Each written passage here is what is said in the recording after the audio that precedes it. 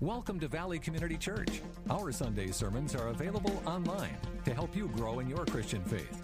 Our messages are practical and applicable truths from the Bible for today's life challenges.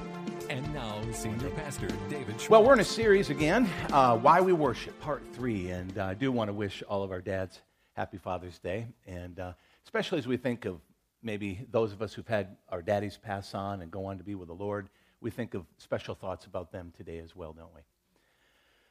Well, we're in Part 3, and subtitled this, God Finds His Man. And again, I just want to remind you that we're kind of on a bit of a fast train as we kind of plow through the Old Testament, and we're really moving toward kind of a climax in our series. And we're trying to put this together for you in such a way as to kind of just bring it all together. We can get tied up in the intricacies of the Old Testament and what really kind of laid the foundation for what we would consider biblical worship. But I'm really giving you the highlights. And if you're interested, you can always dig in, and hopefully that will stir maybe a deeper desire for Bible study on your part. But today I want to talk about God finding His man. So after the introduction of the tent of meeting, we talked about that last week and why the presence of God was being introduced to them in a symbolic way. This concept of worship becomes a way of life for the Israelites for several generations. God wants to dwell with His people and desires a theocracy.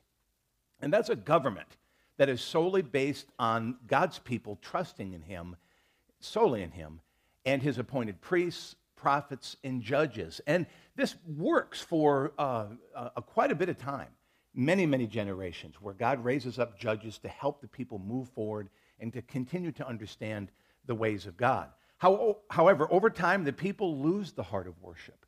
As we find over and over again, and even in our own lives, we see this tendency to experience kind of this high and then these valleys. And the book of Judges is almost clearly an example of that, where we see these cycles. Whenever the people worshiped God, things went well.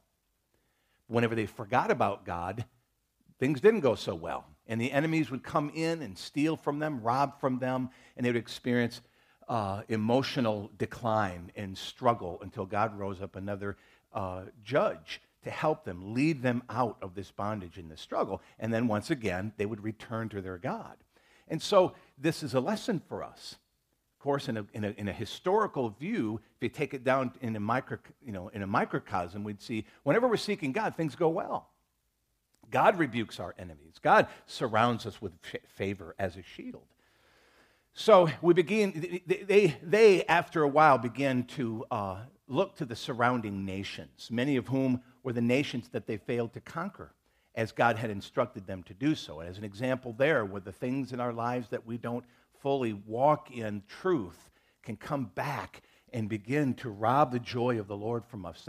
We could be experiencing great victory in one area, but that one area that we failed to bring to the Lord, to walk in the grace of God, it can come back and steal our joy.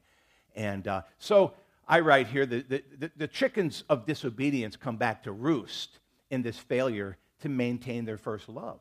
They desire to become like the world, and God grants their wish with a rebuke and a warning. They said, we want a king like the other nations. Up to that time, they've been operating, as I said, as a theocracy. They've been worshiping God and trusting in Him alone, with judges who were essentially just prophetic to help them continue to bring them back to the heart of God. Now they're saying, no, we're done with that. We want a king like the rest of the nations. We want to become secular. We want to become, a nation without, essentially, with a God who's placed lower than a king in many senses. So again, they wanted a king, so they chose, and God chose Saul, and his choice turned into a very painful lesson after they were warned that a king would control them, to take their sons to war and take their money for his own selfish purposes. So God warned them. He said, look, if you do this, you will feel the sting and the pain of this. And they did not. They said, we don't care, we want a king. And so God gave them a king. He was a strapping, tall, handsome, powerful man named Saul. And everybody said, surely this is the kind of king that we want leading over us. But it wasn't very long before Saul rejected God. It became very clear that he did not fear God whatsoever. And thus began 40 years of reign under this man where the nation of Israel and God's people suffered greatly. So God, again, is able to use the failings of man to his advantage. They wanted a king, which God fully intended to give them. We find that out later. God said, look, I want to give you a king, but I don't want him to be my king. I want him to be the man that I have chosen. And of course, we know that's going to be Jesus when that time came.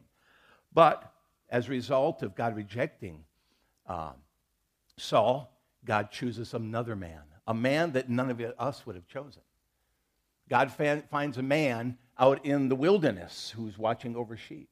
And as God, his heart is searching for a man, searching for one who will be someone who can represent God's people to seek him. What he finds is not a man in battle, not a man who is, politically active, not a man who is touting his own strength. No, he finds a man who's worshiping God out in the wilderness, playing on his lyre, writing songs, worshiping God, connecting with God on a plain where when a lion and a bear come to attack and to kill the sheep, this young man named David rises up and says, God, you can give me the strength to help me protect the sheep that you've given me.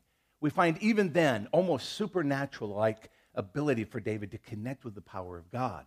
And it all comes through this door of what attracts God to David, and that is he is a worshiper. God is out there, again, looking for a man, and what he hears is a song on a lyre saying, Lord, my Lord, how majestic is your name in all the earth. And God says, that's the man I'm looking for. And so, at a very young age, David is anointed to be king. And without going into all the detail on that, David goes through a long period of time, we figure about 20 years, minimal, where God is making him into the kind of man that God wants him to be. And it's a tough journey, there is no doubt. In Acts chapter 13, verse 22, we find out that it says, after removing Saul, God made David their king. And God testified concerning him, I have found David, son of Jesse, a man after my own heart. He will do everything I want him to do. This was the qualification. Isn't that interesting?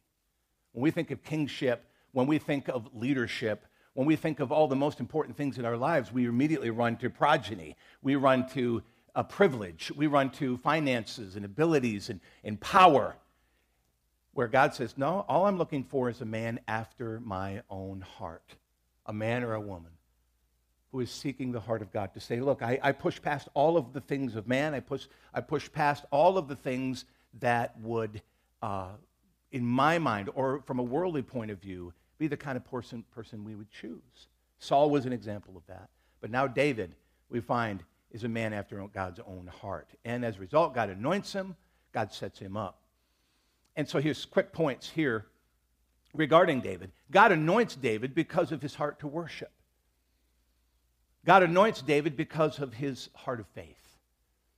So he's worshiping, but he's also a young man who has a very simplistic faith. What God said, David just simply believed. There was no questioning. There was no philosophical trying to turn what is God doing, what is God up to. There was none of that. It was David just said, and it clearly was seen on the field of battle when David shows up and all the army is sitting there all facing to the Philistines, and the Israelites are stuck. And David, just this young man, probably 15, 16 years old, walks into the battlefield and he goes, hey man, what's going on? And he's just bringing lunch for his brother. And he goes, what's going on out there?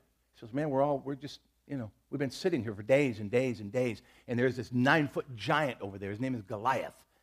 And he's taunting the armies of God. And he said, look, send your warrior out. If he defeats me, then you guys take take the whole thing, one for all.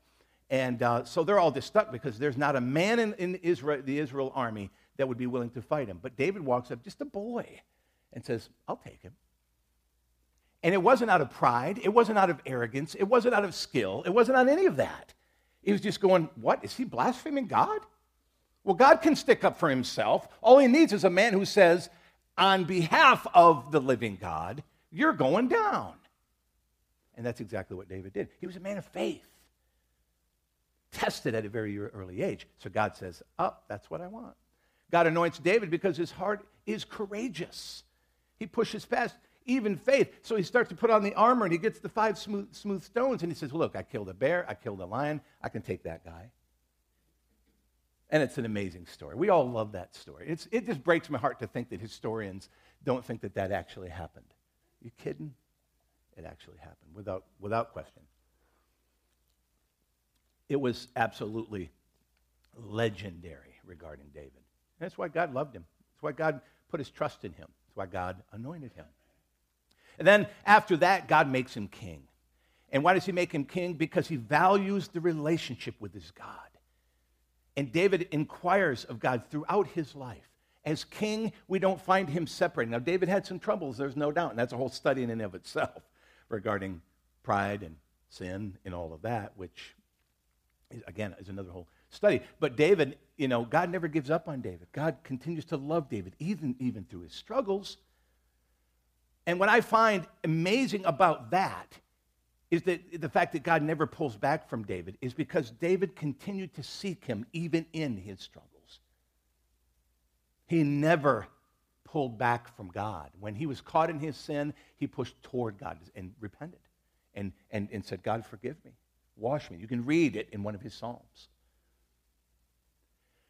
God's heart is attracted to David because he's a man of repentance. He's a man that values his personal relationship with God. God makes him David king because he values the heart of worship.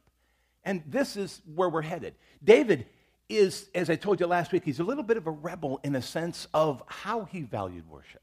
He knew about the tent of meeting. Everyone knew how the Levitical priesthood was supposed to approach God the way I described it last week.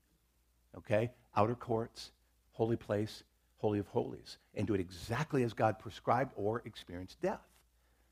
David pushes the envelope here, and he goes, God, if you don't mind, I think we need to spruce up the place a little. I think we need a worship team. I think we need musicians.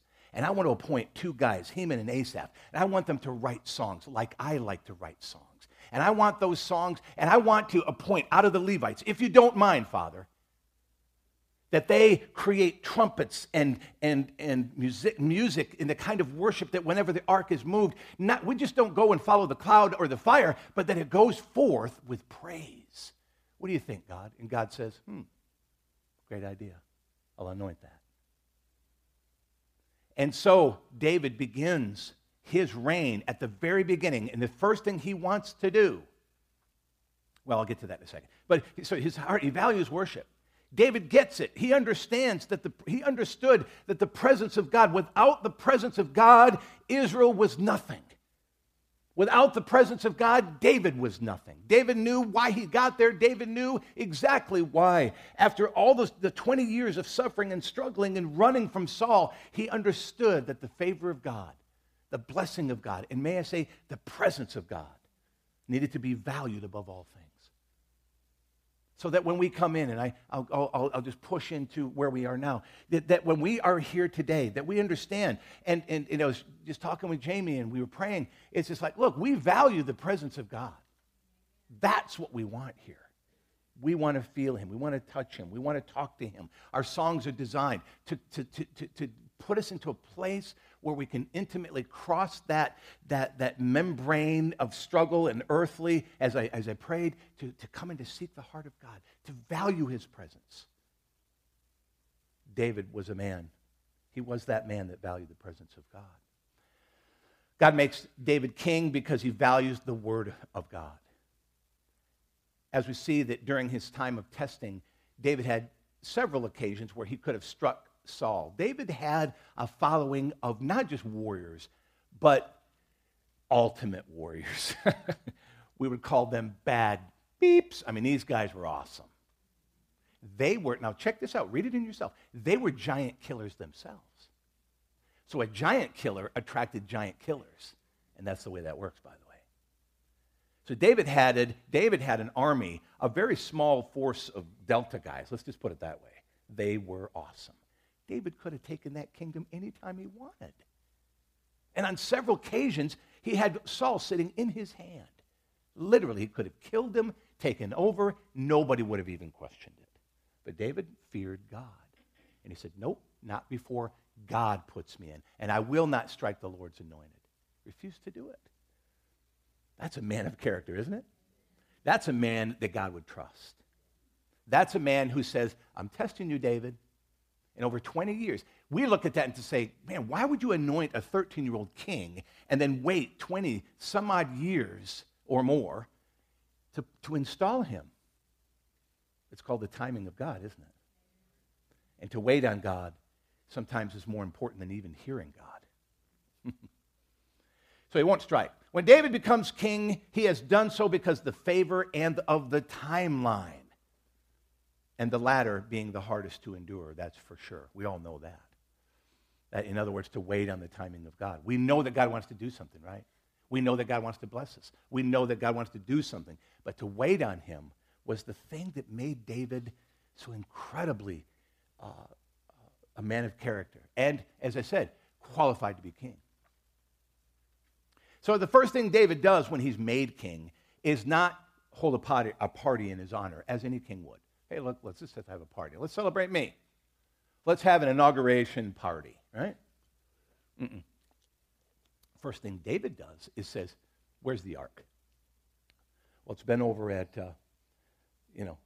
I forget whose house it was. We know that Obed-Edom later. But it's not where it's supposed to be. And David says, well, I'm not going to be king without the presence of God. I'm not going to be king without the Ark of the Covenant being here smack dab in the middle of the city that God has given me, Jerusalem. And so he says, find it. And then when you bring it, he says, let me know. So when they bring it, he holds a party. They worship. They celebrate. And David gets out in front of the ark, and he dances, and he worships the Lord. And people are looking down, man, look at that. That's David. David has killed his tens of thousands. Saul his thousands, David his tens of thousands. This is the legend, David. And what is he doing? On his first day of being king, celebrating God like a silly youngster, dancing, worshiping. I don't know. I get stuck on that, guys. I really get stuck on that. Because I think sometimes, I'm just speaking to the men as fathers today. You know, I look at David. David's awesome. None of us could take him. I mean, I love Jamie. He's a bad boy himself. I don't think you could have taken David. David was awesome. And yet he was also a man of incredible humility, simplicity when it came, and overt love for God. And what I mean by overt love for God, if we struck up the worship service, David would rush to the front. David would be up here raising his hands. David would be doing a little Holy Spirit jig. That's David. And we look at that. And I think sometimes, guys, we have gotten a little constipated in our emotions. We've gotten our culture has created this thing that guys should be just, tall, dark, and handsome and completely restrained and under control the whole time. I'm bothered by that. Now, I'm like you guys. I think we need to maintain our cool, stay cool, and all that. But you know what? One of the things that I loved when I walked into the first church I'd ever really belonged to, and they struck up the music, and it wasn't hymns. It was kind of similar to just choruses back then. Man, have we come a long way. But they began to sing, and I saw some people and men that I really respected. They were over there. Some of them were just raising their hands and just singing out loud, and I'm going, whoa, man, they're kind of losing it. But then I began to kind of try it myself, and you know what? I saw God melting something inside me. I stepped out of what everybody thought of me, and I was just kind of like, well, I don't care. I don't care what they think of me. I'm a young man, and I'm comfortable with who I am as a man. I'm comfortable with who I am as a believer, but I'm going to worship my God. And that's what David is saying. David's walking down what they call, it was one of the Song of Ascents that they were singing, they were going up to, and David wrote a song about it, let's go up to Zion. And so David is just celebrating, just wildly spinning, what they said, just spinning around. I know you guys are looking at me, I'm not going to do no spinning, Pastor David. I get it, I understand. Look at 1 Chronicles 13, 1 through 4. David said, if it seems good to you, and if it is the will of the Lord our God, let us send word far and wide to the rest of our people throughout the territories of Israel, and also to the priests and Levites who are with them in their towns and pasture lands, to come and join us. Let us bring the ark of our God back to us, for we did not inquire of it during the reign of Saul. Never did seek the Lord during that time. The whole assembly agreed to do this because it was right to all the people. So David brings the Ark of the Covenant to Jerusalem with something that never had done before. He sent for musicians, and people rejoiced and celebrated before the Lord. The idea of coming into his presence of God is now introduced in a David-like way. David writes songs about Zion, and Zion goes on to represent not only the physical temple that is going to be built, but it's the presence of God. Zion it's introduced as being a physical and symbolic place of God's dwelling. Zion represents the place of worship, closeness, and intimacy with God. David yearned for it. And even though he ad-libbed his version of how we come before the living God, God is clearly pleased and honors David because he understands his heart and not just required progression. And that's the thing. That's the thing right there. You've heard me say it before. I'll say it again. If your Christianity, if your heart for God becomes something that is just traditional and religious, then you're missing the point. It's not that God's going to reject you. I don't believe that at all. If you have faith in Jesus, and if you're not an overt worshiper, or if you don't go to the kind of church where that is celebrated or embraced, I'm not saying that in any way, shape, or form that God rejects that. No. But I really believe you're missing out on something. And of course, I'm setting this up because God has a lot more for you.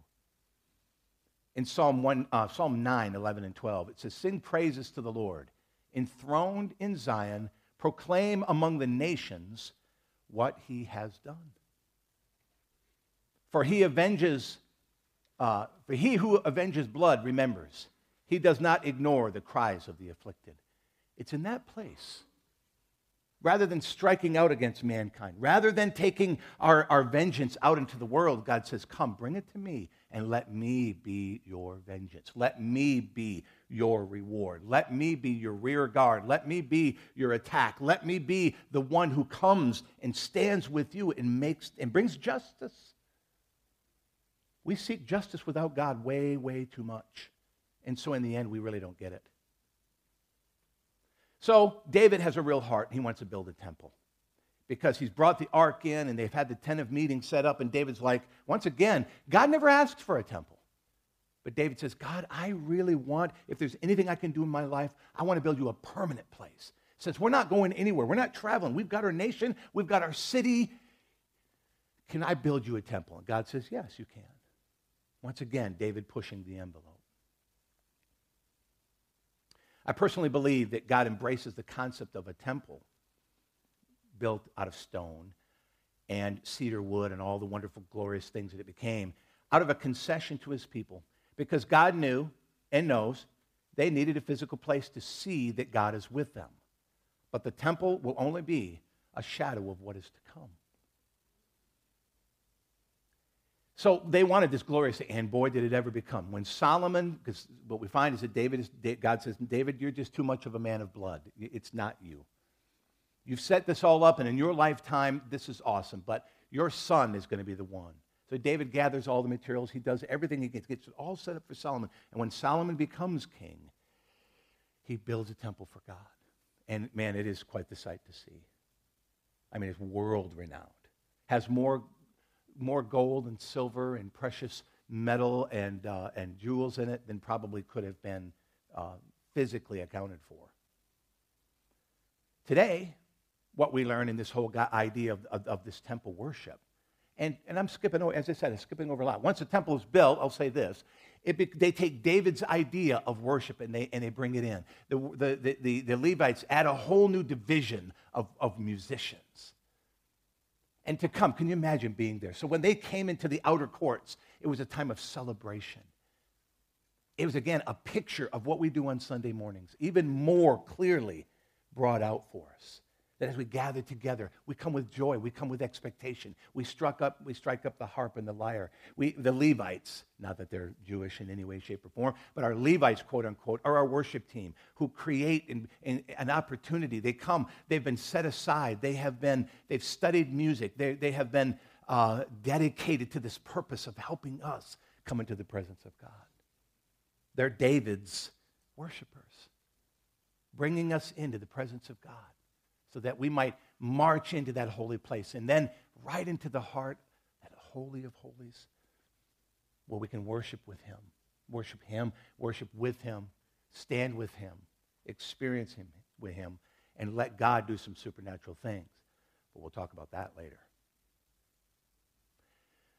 What we find is, and again, taking this to a conclusion here, when we think of all that has been done in the Old Testament, we can sit there and get caught up in that. We can get mesmerized. We can get overwhelmed with it. We might even want to try to rebuild that. That's the wrong way to go, my friends, because that never was ultimately God's heart. That's why I say the temple was a concession. That's why I say all of these things where God was saying, look, you're getting it, but we're not there yet. What God wanted was what I'm going to share with you right now. God was not looking for a physical building. God was looking for a people.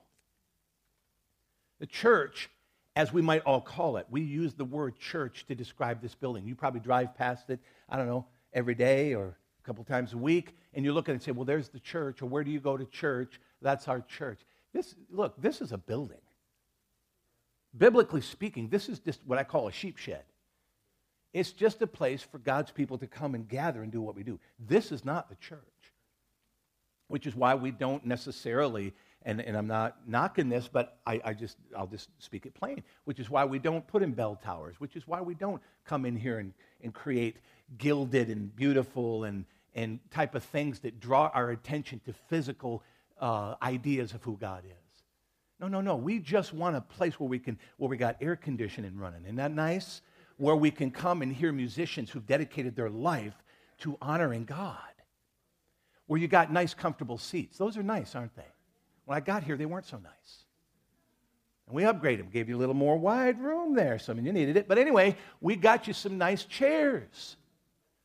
We painted the walls, and we got Jamie who's going to knock a big old hole in, and all for the purpose of what? Helping us worship. Not anything to build some kind of an edifice that says that we would draw attention to, a physical thing, which really is ultimately idolatry. And when you pursue an image, when you pursue an object, it's taking you away from the what? The person. So that's why we keep it simple around here. I'd love to remove that pillar sitting right there that's blocking Carr from seeing me. And whoever else is online with that. But unfortunately, it holds up the whole building, so we got to have it. We don't think we can do really anything else with that, unless you can figure something out, Jamie. But anyway, so, we'd paint it gold. I don't know. Well, anyway. It does not equal a temple or a holy place where God dwells when I think of church, when the Bible teaches on church. But the church is people, and I'll share these verses with you to close this morning. If you look in Ephesians chapter 5, Ephesians 2, 1 Corinthians, let's read these verses. Consequently, you are no longer foreigners and strangers, but fellow citizens with God's people and also members of his household. And he's talking about Gentiles and Jews and people from all the different nations that were represented. And in the same way from us, different parts of the country, West Coast, East Coast, North, South, nations all over the world. And here we are now called together for to be his household, members of his household, built on the foundation of the apostles and prophets who helped plant churches, who helped bring wisdom and grace and set in pastors. That's how I got here. I was set in with a group of apostles and prophets. They laid hands on me and said, this is your guy. With Christ himself as the chief cornerstone. In him, notice he's using building language, but he's talking about people. In him, the whole building, quote unquote, is joined together and rises to become a holy temple in the Lord. And in him, wow, he's using temple language. I don't see any temple. Do you see a temple? No. You'll see what he's talking about here in a minute. Rises to become a holy temple to the Lord. And in him, you too are being built together to become a dwelling in which God lives by his Spirit. What does he mean by that? Well, he goes on in 1 Corinthians 6. Or do you not know that your body is a temple of the Holy Spirit, who is in you, whom you have from God, and that you are not your own? For you have been bought with a price. Therefore, glorify God in your body. And in response to that, in Ephesians chapter 5, Paul goes on. Be very careful then how you live, not as unwise, but as wise. See, when we ascribe all of the holiness to a building, it takes the pressure off us. When Paul is clearly saying we are the temple of the Holy Spirit. It's not about buildings anymore. We are where the presence of God now dwells. We now experience the Shekinah glory inside us. We are the temple of the Holy Spirit. No longer held by a building, no longer expressed through, all of these, the outer court, the inner court, and the Holy of Holies. Therefore, do not be foolish, but understand what the Lord's will is. Do not get drunk on wine, which leads to debauchery. Instead, be filled with the Spirit, speaking to one another with psalms, hymns, and songs from the Spirit. We'll talk more about that later. Sing and make music from your heart to the Lord, always giving thanks to God through the Father, God the Father, for everything in the name of the Lord Jesus Christ. So what we find here, folks, is that God had a heart to teach. That's what the whole Old Testament is all about, is God taking his children from a place of infancy to full adulthood and understanding what his presence was, understanding what worship was, bringing them. Now we're going to learn next week that as a result of the people of God pulling away in sinning and completely ignoring the presence of God, you're going to read, you're going to be taught on how God wants to restore that. And there are many different parallels that come from that as well. But let's close this up today. Folks, we know what Jesus said. Jesus said, look, can I make this simple for you? My Father's looking for worshipers and those who will worship him in spirit and in truth. He said, that's always been the heart, from the garden till now. God is wanting to get us right back into that Garden of Eden, spiritually speaking, where we can walk with him in the cool of the day, where we can talk to him as wherever we drive, when we go for our walks or our runs, when we're sitting out there fishing or hunting or doing whatever we do, that we're always in the place where we understand that we can't go anywhere, as David said in Psalm 139. I can't flee from his presence. He's with me, always with me. And to take advantage of that, to worship him in spirit, to know that he's here, in truth, to let my heart be laid bare. Not trying, you don't think God already knows what you've done? Don't you know that God knows every thought? If you think 10,000 thoughts, what percentage of those were sinful that you didn't even remember you sinned? That's the grace of God. He loves you. He's for you. He's ready to forgive you, to wash you clean. But all we need to do is take advantage of understanding who we are. As Paul said, man, don't go get drunk and try to check out in this life. Don't take drugs and try to pull away from the reality of presence, because in that world you will never touch him. It's through a full conscience and understanding that he's ready to meet you. Amen? Amen. Let's stand up this morning.